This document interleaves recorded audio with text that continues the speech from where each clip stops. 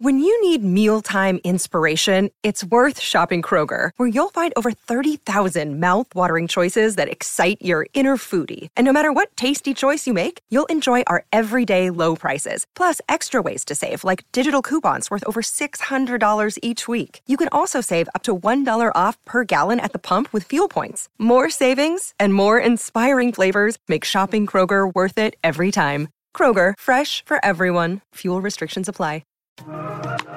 It's time to break the silence and open up the dialogue around the topics of miscarriage and baby loss. No more shame, no more taboo. Let's ditch it for the sake of our children. The ones who are, the ones who will come. And in memory of the ones who never came to be.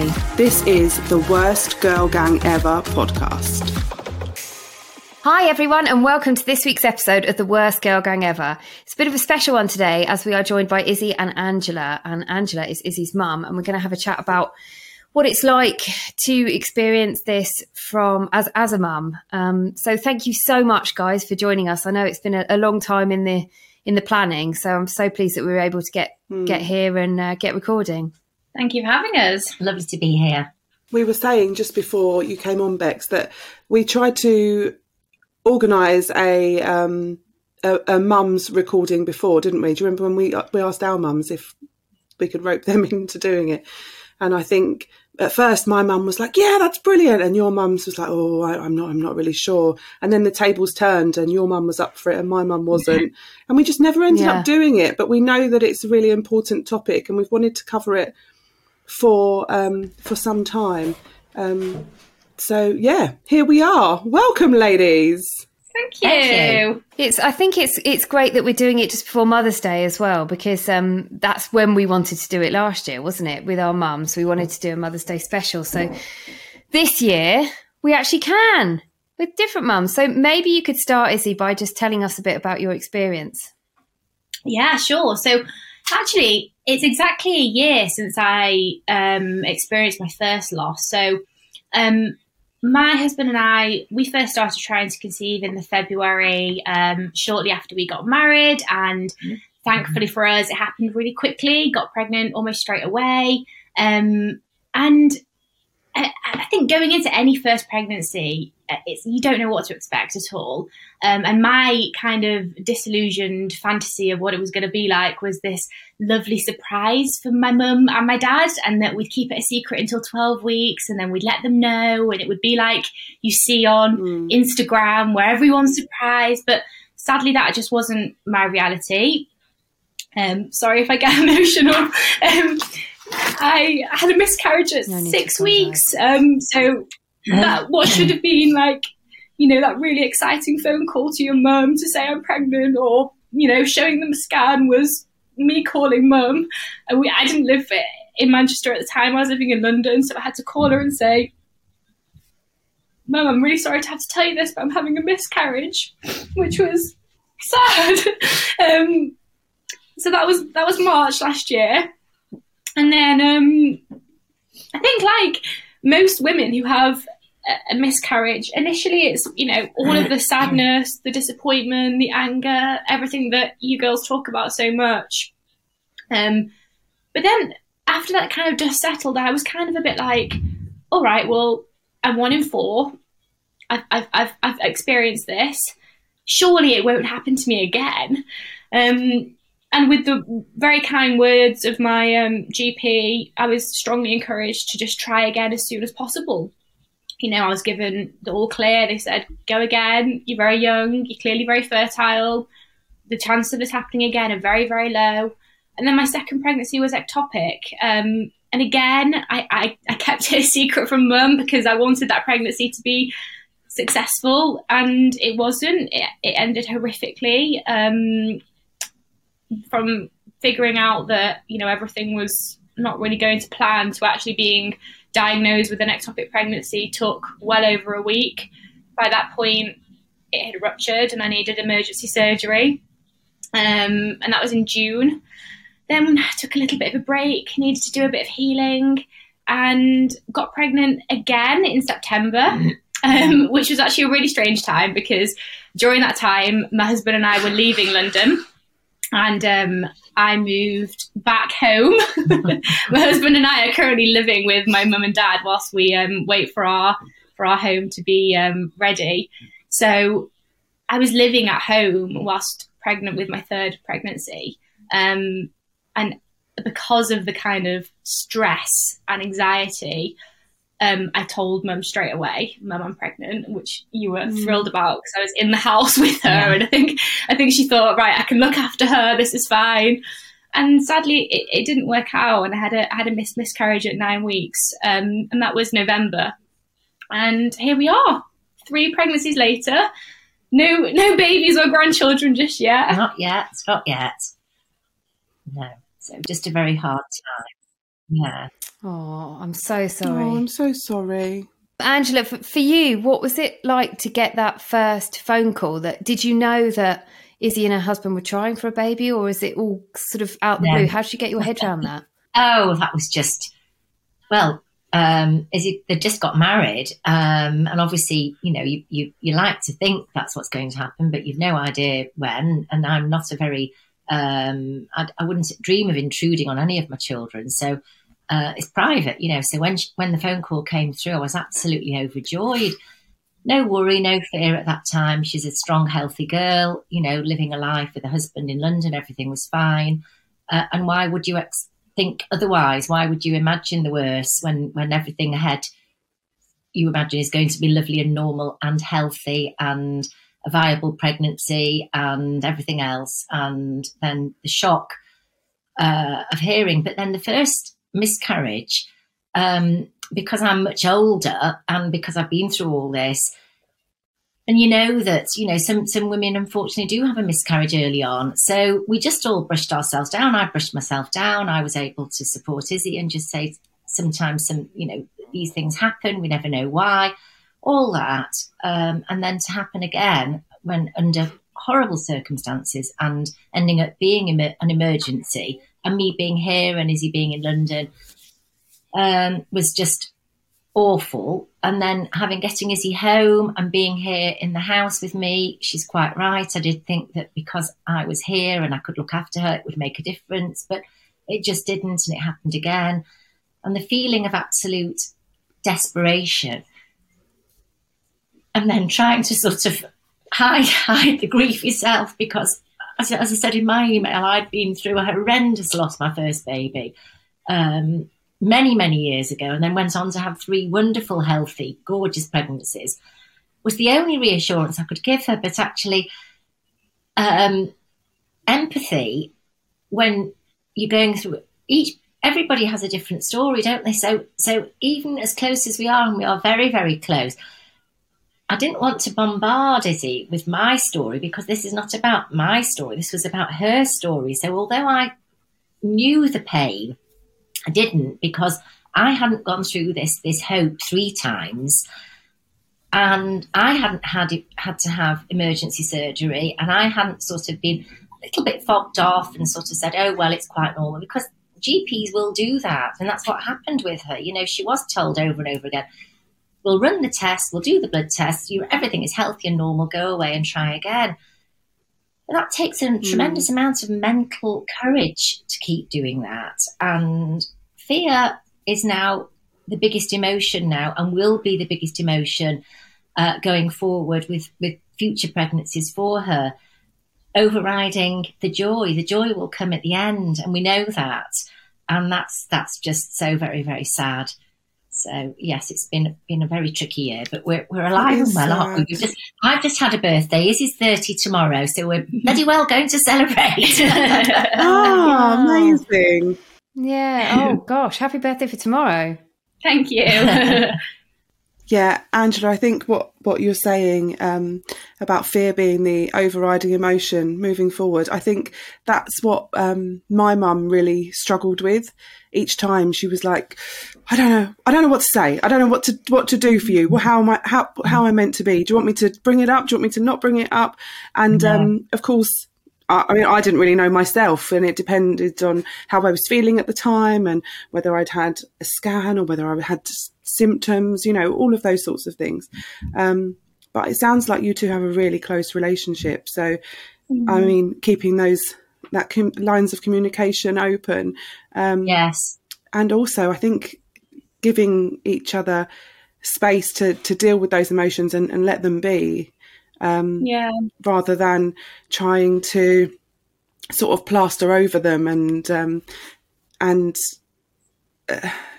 make good of a bad situation. Sometimes you just have to let those emotions be. Oh, it sounds incredibly tough. I had never really truly understood or empathised mum's loss until I'd gone through this, because mum's loss was obviously before I even existed, and I was only ever told about it, I think, really when I was maybe an older child, teenager. Mum mentioned it to us that there was a baby before you.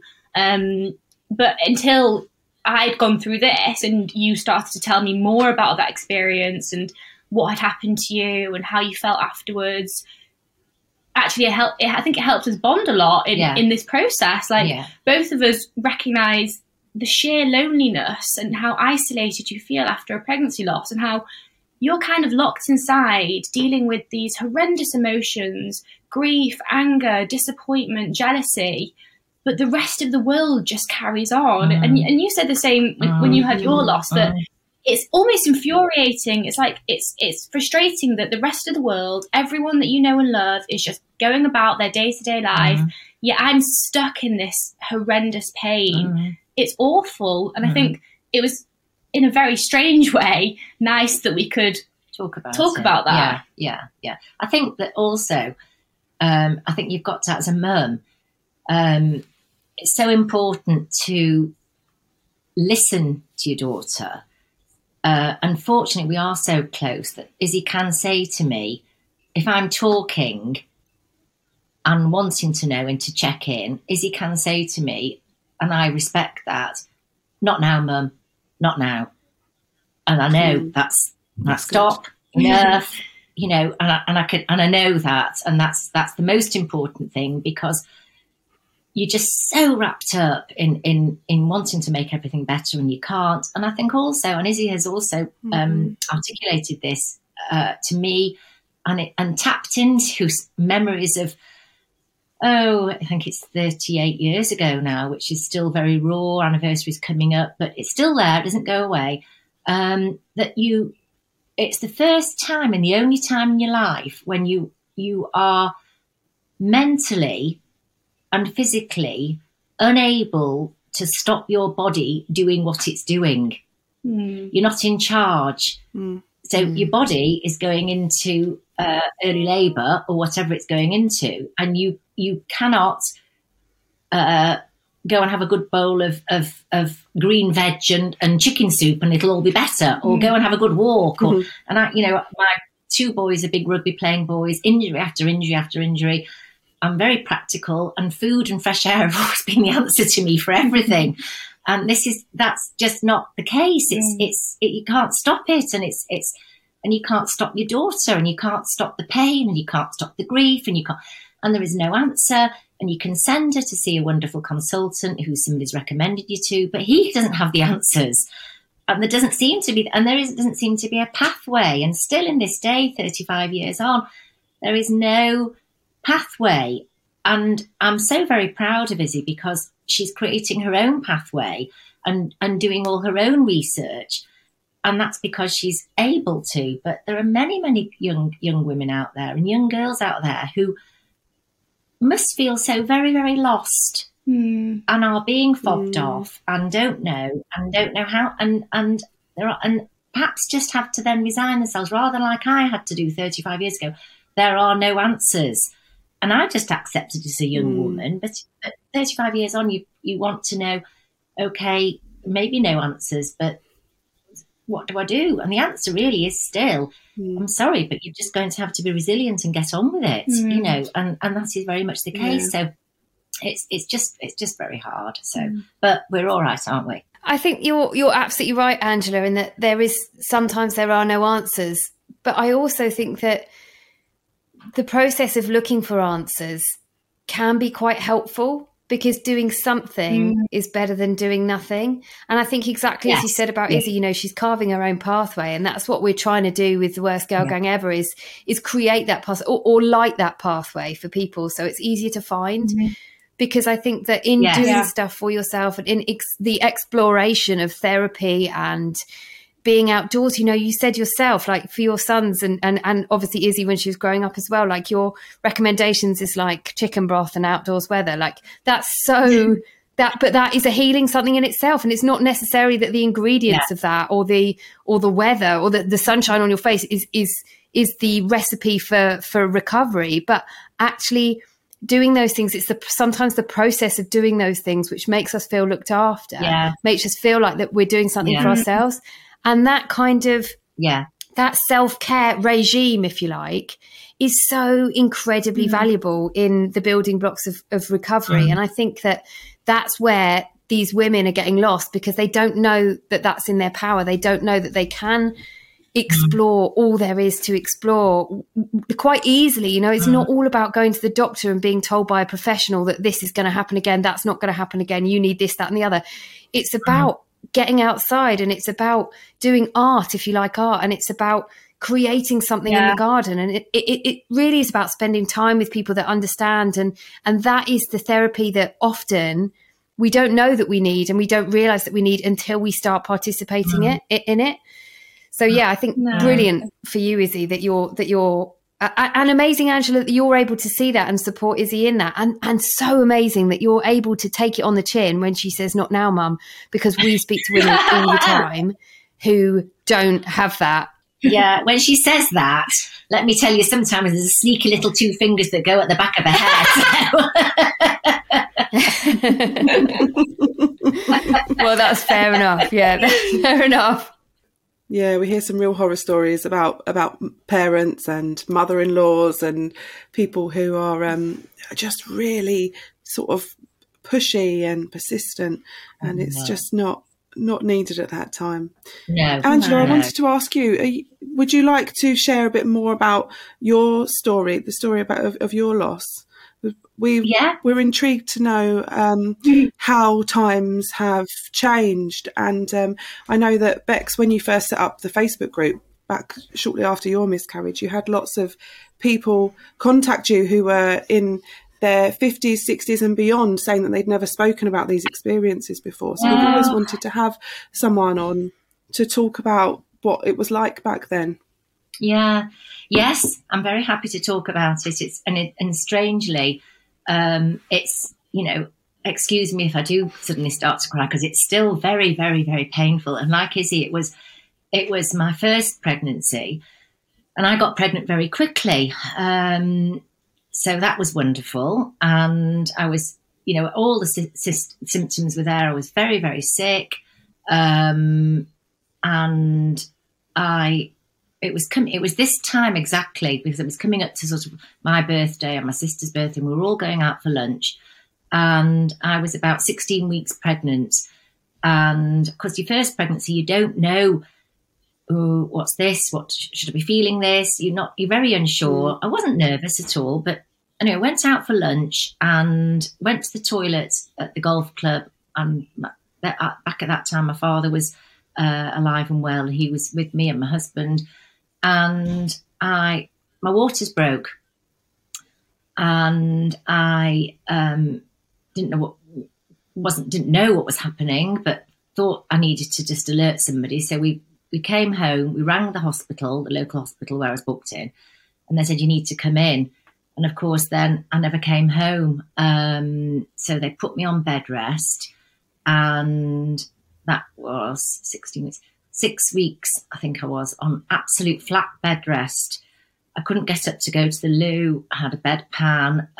They did everything possible to keep the pregnancy for me, because obviously, you know, that's the end goal.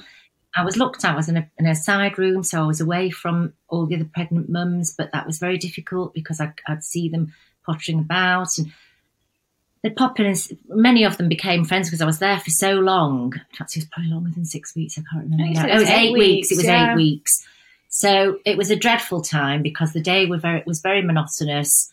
Had a little calendar, and I used to cross off the days as the time was passing. I got to know all the nursing staff. They were very friendly. Once a week, I'd be wheeled down for a scan to see if the baby was growing.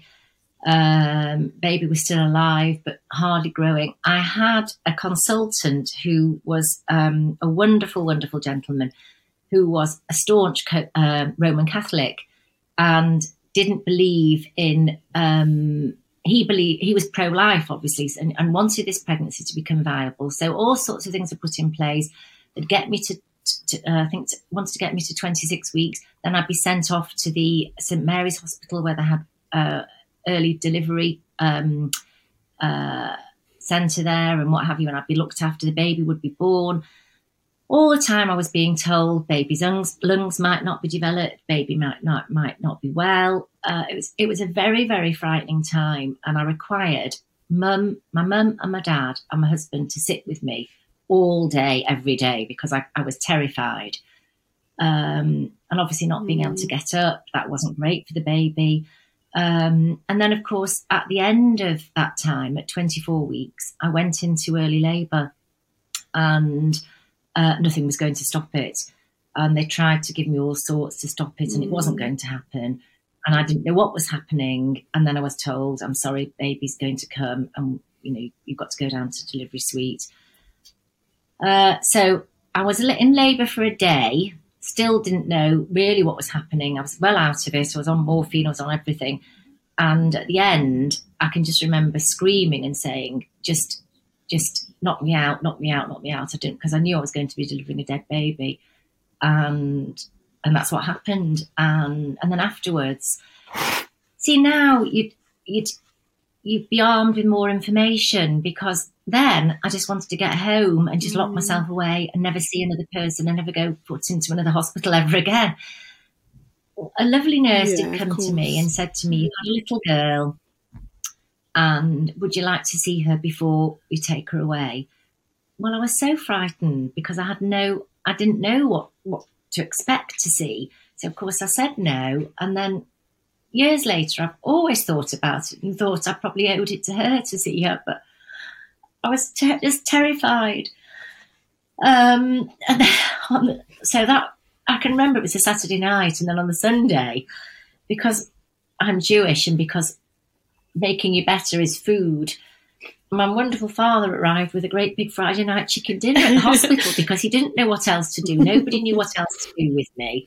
No. And I know. And then I was told that I could come home. And then again, nobody'd come to me and said, you will find that your body will still think it's pregnant, so your milk will come in. Health visitor came. There'd been a cock-up with notes. So health visitor thought that she was coming to see me with a baby. I remember coming to the door, and there was milk leaking, because I had no breast pads. I didn't know that was going to happen. So it was all very, very difficult. And then I got a letter from our local cemetery to say, did we want a burial for the baby? And I didn't understand that, because then I didn't know where the baby was, and it was all terribly confusing, and it was just not that. I feel now there would be more care and nurturing given at that point. Basically, I just wanted to get out of the hospital, and I was allowed to just come home with nothing. There was nothing, no notes, nothing for me to read. And I was told to come back for a post-pregnancy checkup, which I did. But of course, that was horrendous because I was still in the maternity unit with everybody sitting there with babies. And then I was there. And why was I there? Because I didn't have a baby. So it was all very clumsy, I think is the word I'd use to describe it. Clumsy and clunky.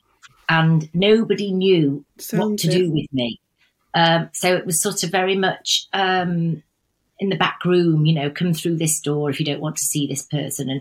And then after that, I questioned an awful lot. And I questioned the ethics of, particularly once I got pregnant again, which was very quickly after. And then I was very, very terrified. I I went to see a different consultant, and he told me there and then that if I'd been with him at the point of my waters breaking, knowing that at 16 weeks the pregnancy would most definitely not be viable, he would have just told me to go home and expect a miscarriage. And of course, that would be very frightening, your first baby. But having gone through 8 weeks of hope, that was really very psychologically terribly distressing. And yeah, and of course the mirroring here, that was also my first year of marriage. So it was almost, when this was happening with Issy, this was like, oh dear God, not again. And of course, very, very different end results, very, very different stories. Nobody ever got to the bottom of what happened to me.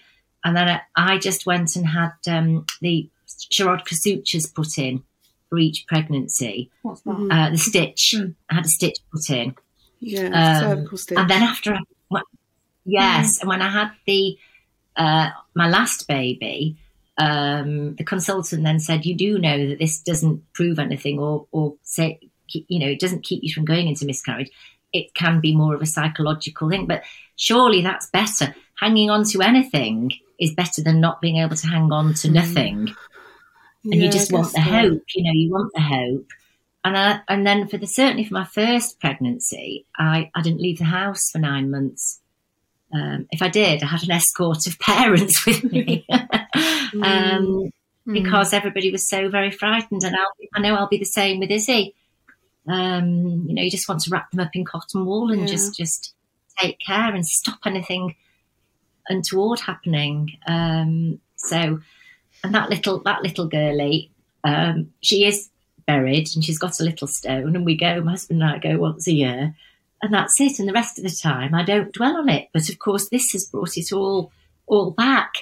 It's the pain, and it's the pain that you don't want any other girl, woman, anybody to go through. And the only thing I could say to everybody out there, my daughter in particular, and she knows this, you've got to dig deep, and you've got to, if that's your end dream and goal, then really you've just got to have such resilience and understanding that each pregnancy is different. That's what you said to me in the last pregnancy. Every single morning I'd see her in the kitchen, she'd say, different day, different pregnancy. This is different from the last one, it's all okay. Different day. And I think that's just what you have to accept. 9 weeks, didn't we? And we thought 9 weeks was absolutely marvellous. So anyway, there we are. So that's my story. But I'm, you know, and people said to me the most ridiculous things along the way. I had people who said to me, you can't carry girls. That's what it is. You know, why are you telling me that?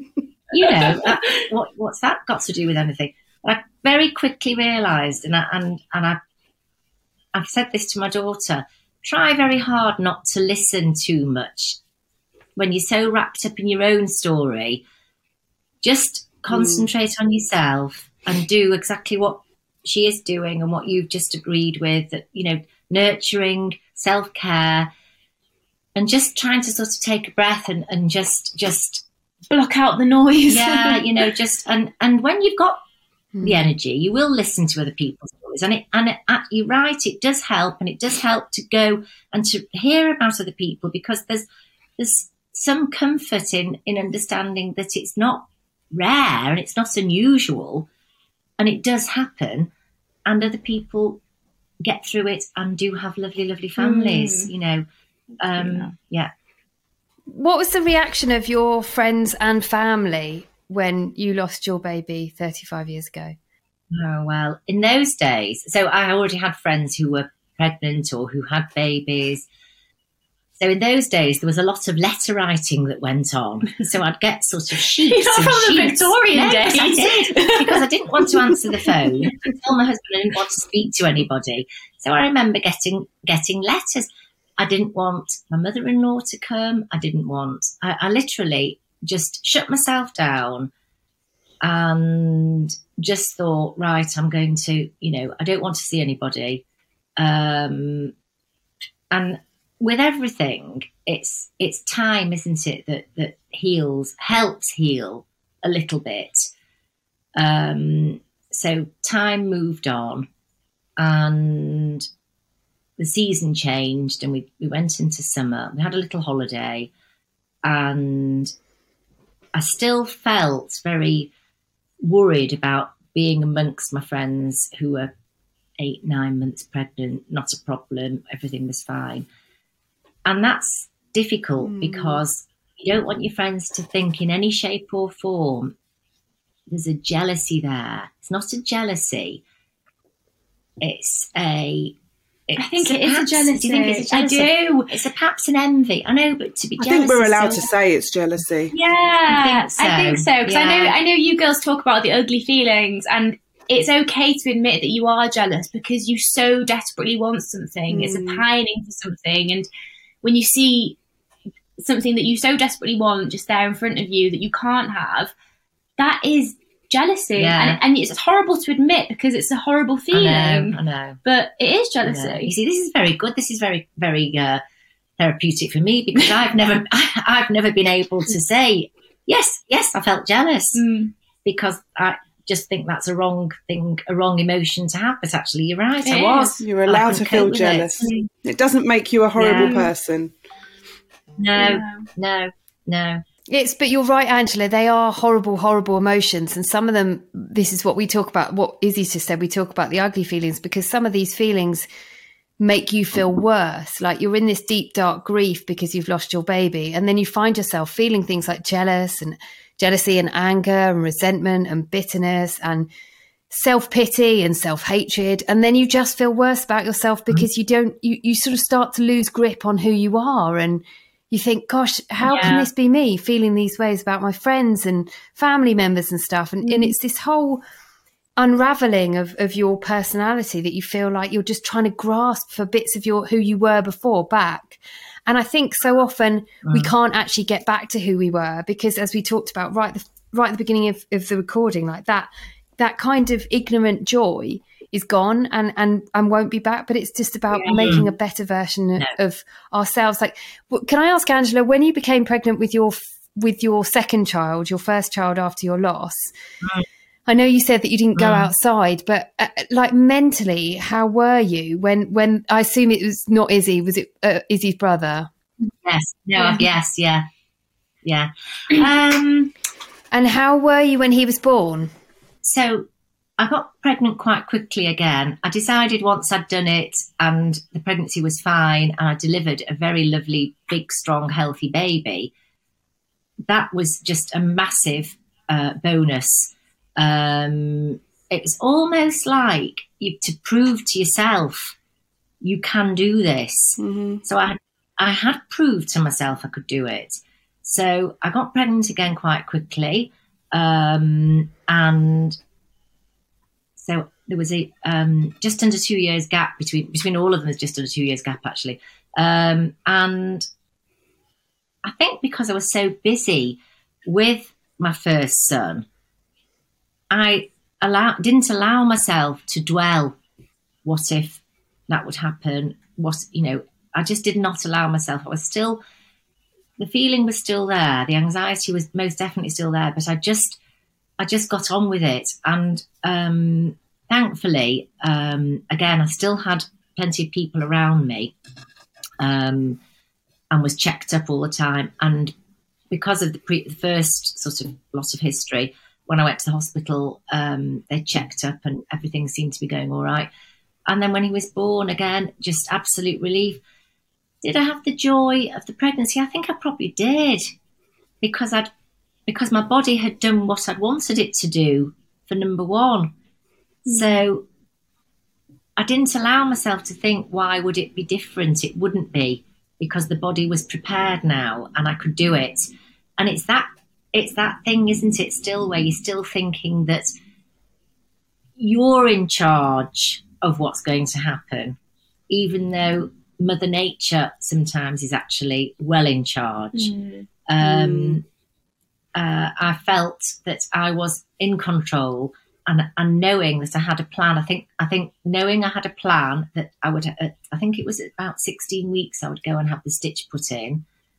So I had all these hurdles to get through, and I was also on medication all the way through. So I can't remember the name of the drug, but I was on a drug that stopped me from going into contractions. So I think that and the stitch with a little bits of security that I needed. Angela, I can relate so much to what you're saying.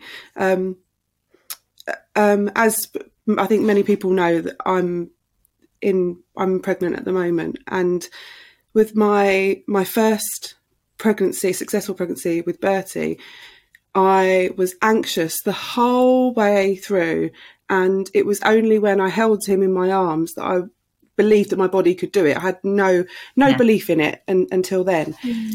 And this time, even having gone through more losses in between, this time it feels very different.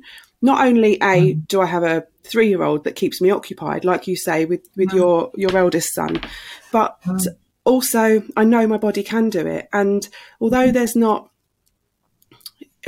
full faith in my body, I know that there's some, and that it can do what it's meant to do. That doesn't take away any doubt or anxiety, particularly in early pregnancy for me, because that's when all my losses have been. But it's made this one so much easier to deal with, and allowed me to enjoy it a little bit more. Whereas my first one, I didn't enjoy it, not in the slightest. No. It's really interesting. Yeah, the power of the mind, positive thinking, and kind of finding that inner strength, I think, is, like you said, knowing that you can do it is clearly so important. And I think, like you say, with having a plan with the medication and the stitch, I think for me, wherever I've been in my journey, just having a plan, even if it's trying a new medication or going to see a new specialist, has always sort of given me that little bit of hope that I've previously felt was lacking. But it's difficult to go into a new pregnancy with nothing having changed. So you're just sort of, going in blind again, just hoping that it'll be all right this time. That's really difficult to get your head around, because you think, what's the chances of it being okay this time when it wasn't last time? To have a new plan or something to grasp onto is really powerful. No, I was just going to say, I think it's the control, isn't it? Because pregnancy loss is so out of your control. There's really nothing you can do to avoid it. But having a plan, whether that's, I had it in my last pregnancy. I was told, okay, you're going to take baby aspirin and we're going to give you progesterone. And that was, dare I say, really exciting for me, because for me, that was the hope that this pregnancy could be different. And I was also told, you'll get early scans, which for me was so reassuring. And I think I read this recently on Tommy's website, that there is actually scientific evidence to suggest that women have successful pregnancies when they receive the right level of care. And I think that is so true. And I don't just think that's in a medical sense. I think it's in a personal sense as well. Being able to offload your anxiety to someone that's maybe not even your husband or your partner. It's just someone, and that might be a mother, it might be a sister, a best friend, someone that you can just wake up and say, do you know what, today is not a good day, I'm riddled with anxiety, is really, really comforting and really needed. And I think that I said this at the very start of the podcast. I think most women go into early pregnancy, especially if it's your first pregnancy, thinking that it needs to be this whole hush-hush secret. You don't tell anyone. It's going to be this big grand surprise. And what I've learned is that holds such a huge burden. Like, I know in my next pregnancy, I'm not going to be announcing it to the world, but I'll be telling this one because I'll need her. And I think the burden of keeping it a secret creates so much stress. Because, maybe similar to you, Laura, I've always experienced bleeding in early pregnancy. And it's unfortunately never been a good sign for me. But even just to be able to WhatsApp mum and say, been to the toilet, mum, I'm feeling really nervous, this is what I've seen, is just, it's taking it out of your bucket of anxiety and passing it on to someone else. And it won't change the outcome, but it does just help help you feeling a little bit better. We did a recording of a podcast with Emma Cannon back a couple of series ago, and she talked about there being new evidence to show that that being looked after and feeling like someone has your back and someone's fighting your corner for you, can help improve the chances. And there's science behind it, because I like a bit of science, you see. So it's all to do with the stress and the free radicals and all that jazz. But it's a really interesting listen. Hang on, that was so scientific, Laura. It's all about the stress and the free radicals and and all that jazz. You are basically a scientist. And all that. Basically, yes. Professor Laura Buckingham here. Professor Buckingham. Worth a listen. In fact, it's quite a funny episode because it starts with a gong, doesn't it? Oh, yeah, you were well out of your comfort zone in that one. It was really cringy. We were both laughing and like, oh my God, definitely go listen to it. Oh, I'm sorry you've both been through such terrible experiences. And Angela, I really hope that I've not experienced a loss that late myself, but from chatting to other women, I think things have changed, thankfully, because that sounds absolutely horrendous, everything that you had to go through. And Issy, where are you with your journey now? What's your next plan? Yeah, well, part of my exciting plan is that I'm now under Tommy's, which is like, for me, the biggest win. I've seen so many consultants now. I've been under 2 different recurrent miscarriage clinics, all fine, nothing found, you're healthy, this is just bad luck, the typical response. Just bad luck. Just bad luck. But now I'm under Tommy's, under their clinic in Birmingham. So for now, it's all just been virtual consultations, blood tests. And I think, again, I know that you girls have spoken about this. In a weird, weird world, you really hope that something does crop up, that there is some minor health thing that can be fixed, a small blood clotting disorder. I'll take it, which is really sad and really, really strange. But that's where I'm at. I'm not in a position right now where I have the courage to face another loss right now. And it's such a mixed emotion, isn't it? Because I could start trying again. The challenge with my situation is that I get pregnant really quickly. So what I really have to ask myself is, are you ready to potentially face another loss? No. And I know that. I know no one ever is, right? No one suddenly wakes up and is like, yeah, I could tackle another miscarriage tomorrow. That's not the reality.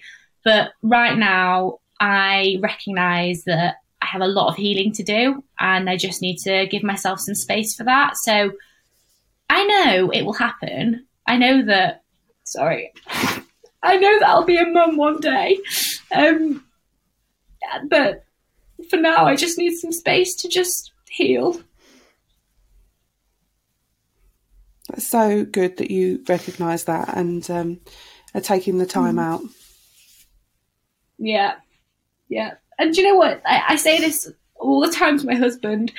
There's nothing I'm more certain of than the fact that we will be parents. That's a guarantee. We will be parents. For some very unfair, shitty reason, our journey has just been significantly harder. And I actually started therapy in December, and my therapist said to me, Issy, what if you channel this sadness into thinking that this experience that you and your husband have gone through is actually just preparing you for parenthood, and that when you do become a mum and your husband becomes a dad, my God, the two of you will be ready for it because you've been through it, and your skin is so thick and you're so resilient, and you've got a strength that maybe many first-time parents don't have. And yeah, it's unfair, but you'll be so grateful and ready for that baby when it does arrive. So that's what I'm channeling. My mantra when I was dealing with it all was, the harder the struggle, the more glorious the triumph. And that's what I used to say to myself every day after every loss. I think a lot of people will be really, I think that will really help a lot of people as well, Issy, because being able to channel your grief into something positive is a way to heal. But it takes work, doesn't it? And it sounds like you're doing loads of work on yourself, and that's just brilliant. And sounds like also you've got a really good mum behind you, helping you and carrying you when you don't have the strength to walk anymore. Yeah. And you're a beautiful crier as well. I mean, that's always a bonus in life. Yeah, God, what's that about? We're both ugly criers. Jealous. Honestly, the amount I cry on these bloody podcasts, I really need to pick up some tips.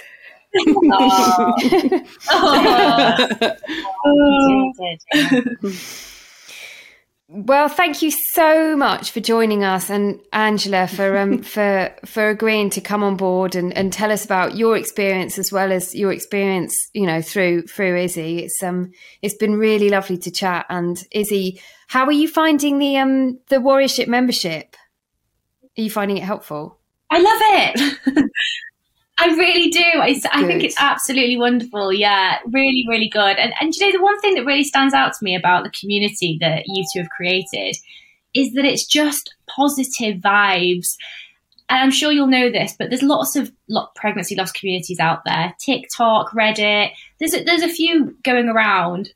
But there's always that rogue person in those communities that says something that's completely out of order. And you never get that in your community. It's such a positive, safe space. And yeah, I just think it's wonderful what you're doing.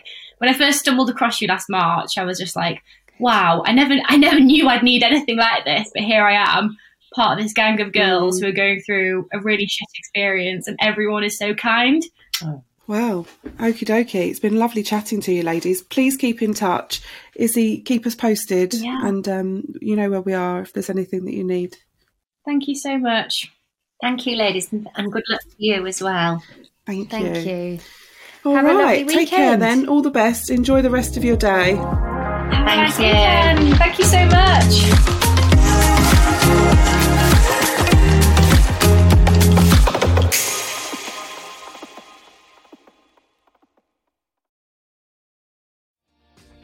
Hi, my name is Kay Adams, and to be honest, I'm not so good with the ageing process, so I enlisted my old chum, the filter-free Cara McKenzie, to advise. Could you imagine being a porn star? The room would need to be really hot for me to strip off. To be honest, she's not much help, but she is rather amusing. And along with some great guests, Joe Brand, Andy Oliver, Anton Dubeck, Ruth Langsford and Craig Revel-Horwood, darling, we are learning how to be 60. Listen wherever you get your podcasts.